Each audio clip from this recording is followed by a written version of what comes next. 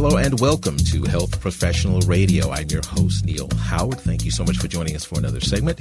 We're going to be speaking with Dr. Devon Christie. She's joining us here from Numinus Wellness Inc. It's a Canadian-based company at the forefront of advancing safe, effective, and innovative psychedelic-assisted therapies. Welcome to Health Professional Radio, Dr. Christie. Thank you. It's a pleasure to be here.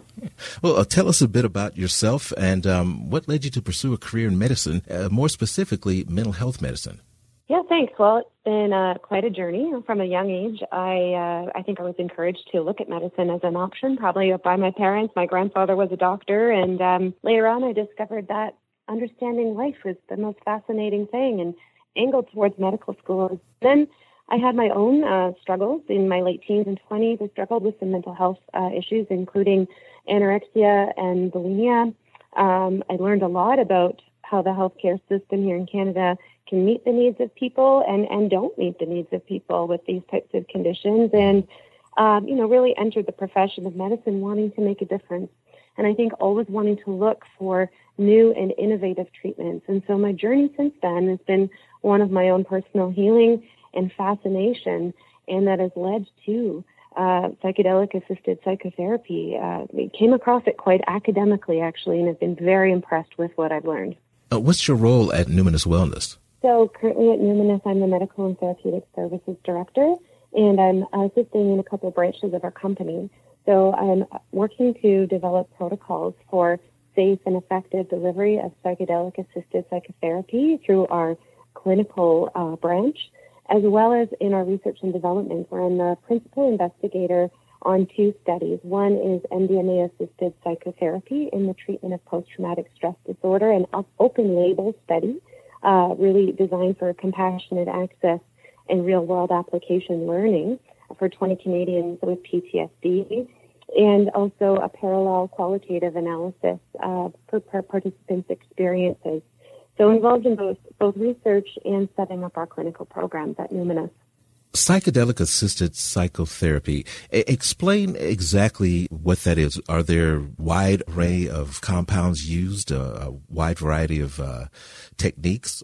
Well, it depends which lens you're looking through. If you look at traditional medicine systems of indigenous peoples around the globe, you can see that plant medicines with psychoactive properties have been used for time immemorial by people from these societies and backgrounds. And more recently, in the last century or more, synthesized compounds have been developed, such as LSD, MDMA, and also synthetic version of psilocybin, which its origin is psilocybe mushrooms.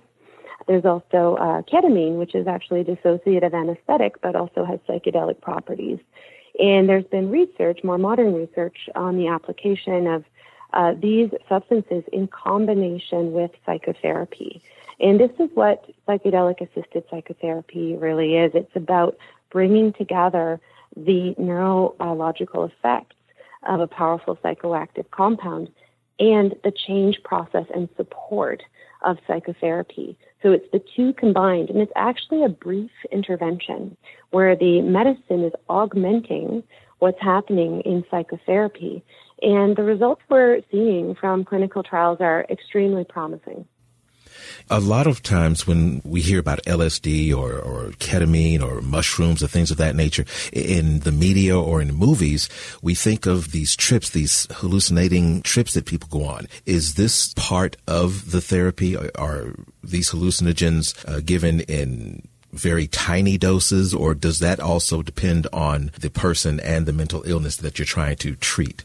Yeah, the bulk of the research right now is actually using psychedelic doses of these compounds, and this is the research such as using MDMA in the treatment of post-traumatic stress disorder that I'm involved in, as well as psilocybin in the treatment of treatment-resistant depression, end-of-life anxiety, and many other indications. It's actually a psychedelic dose, which is indeed where participants will be under the effects, the powerful psychoactive effects of these medicines. And the container, the context that they're in, all of the therapeutic preparation that precedes the session where they actually take the medication in the presence of their therapist or therapists, is very calculated. And so there's a very safe, contained clinical environment with the intention for healing, and then a period afterwards for integration and review and anchoring all of the new insights and the healing process that happens in those powerful sessions. And for on average, the number of times a participant takes one of these medications in a protocol is about 2 or 3.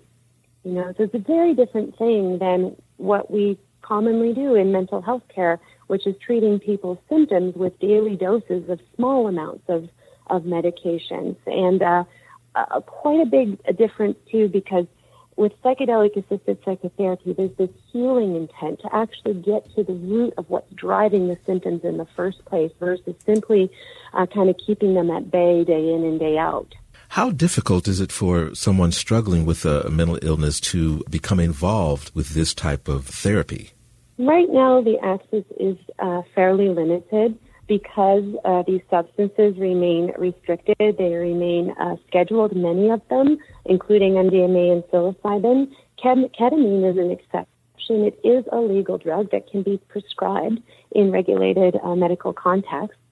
But by and large, because these are very new, innovative treatments, this is why Numinus, our company, is investing so much in creating the infrastructures and the opportunities for people to actually have access to these treatments, be that through our clinical trials or through our clinical offerings of ketamine-assisted psychotherapy. Listeners can find places that offer ketamine-assisted psychotherapy throughout the United States and other countries. Though that being said, with ketamine, the predominant model for depression up until more recently has just been a very medicalized intravenous model where it's still just about the biological action of the medication as opposed to it being an augment or catalyst to the psychotherapeutic change process, which is what ketamine-assisted psychotherapy is. Other than the obvious precautions that you have to take due to the current pandemic, how has this COVID-19 pandemic affected the way that you are administering this psychedelic-assisted psychotherapy? Have you seen a rise in acceptance? Have you seen some of the regulations becoming less stringent as a result of the pandemic or more stringent? Well, I think you raise something very significant, which is the worsening of what was already a mental health crisis before the COVID-19 global pandemic. So we've seen mental health rates skyrocket in the last year. And I think this really does put pressure on regulators, on the folks in office that are responsible for making changes that would increase access and increase research to these promising therapies, as well as regulating bodies like our College of Physicians and Surgeons and others.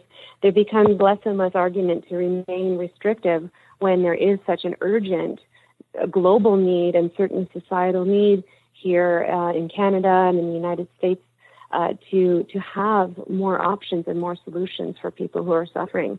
So I do see that this is putting pressure on policymakers and regulators to move quickly to look at the science and to look at the safety data and the efficacy data, which is so promising for these treatments, and to make appropriate changes to allow them to move ahead. Give us a website where our listeners can learn more about Numinus Wellness.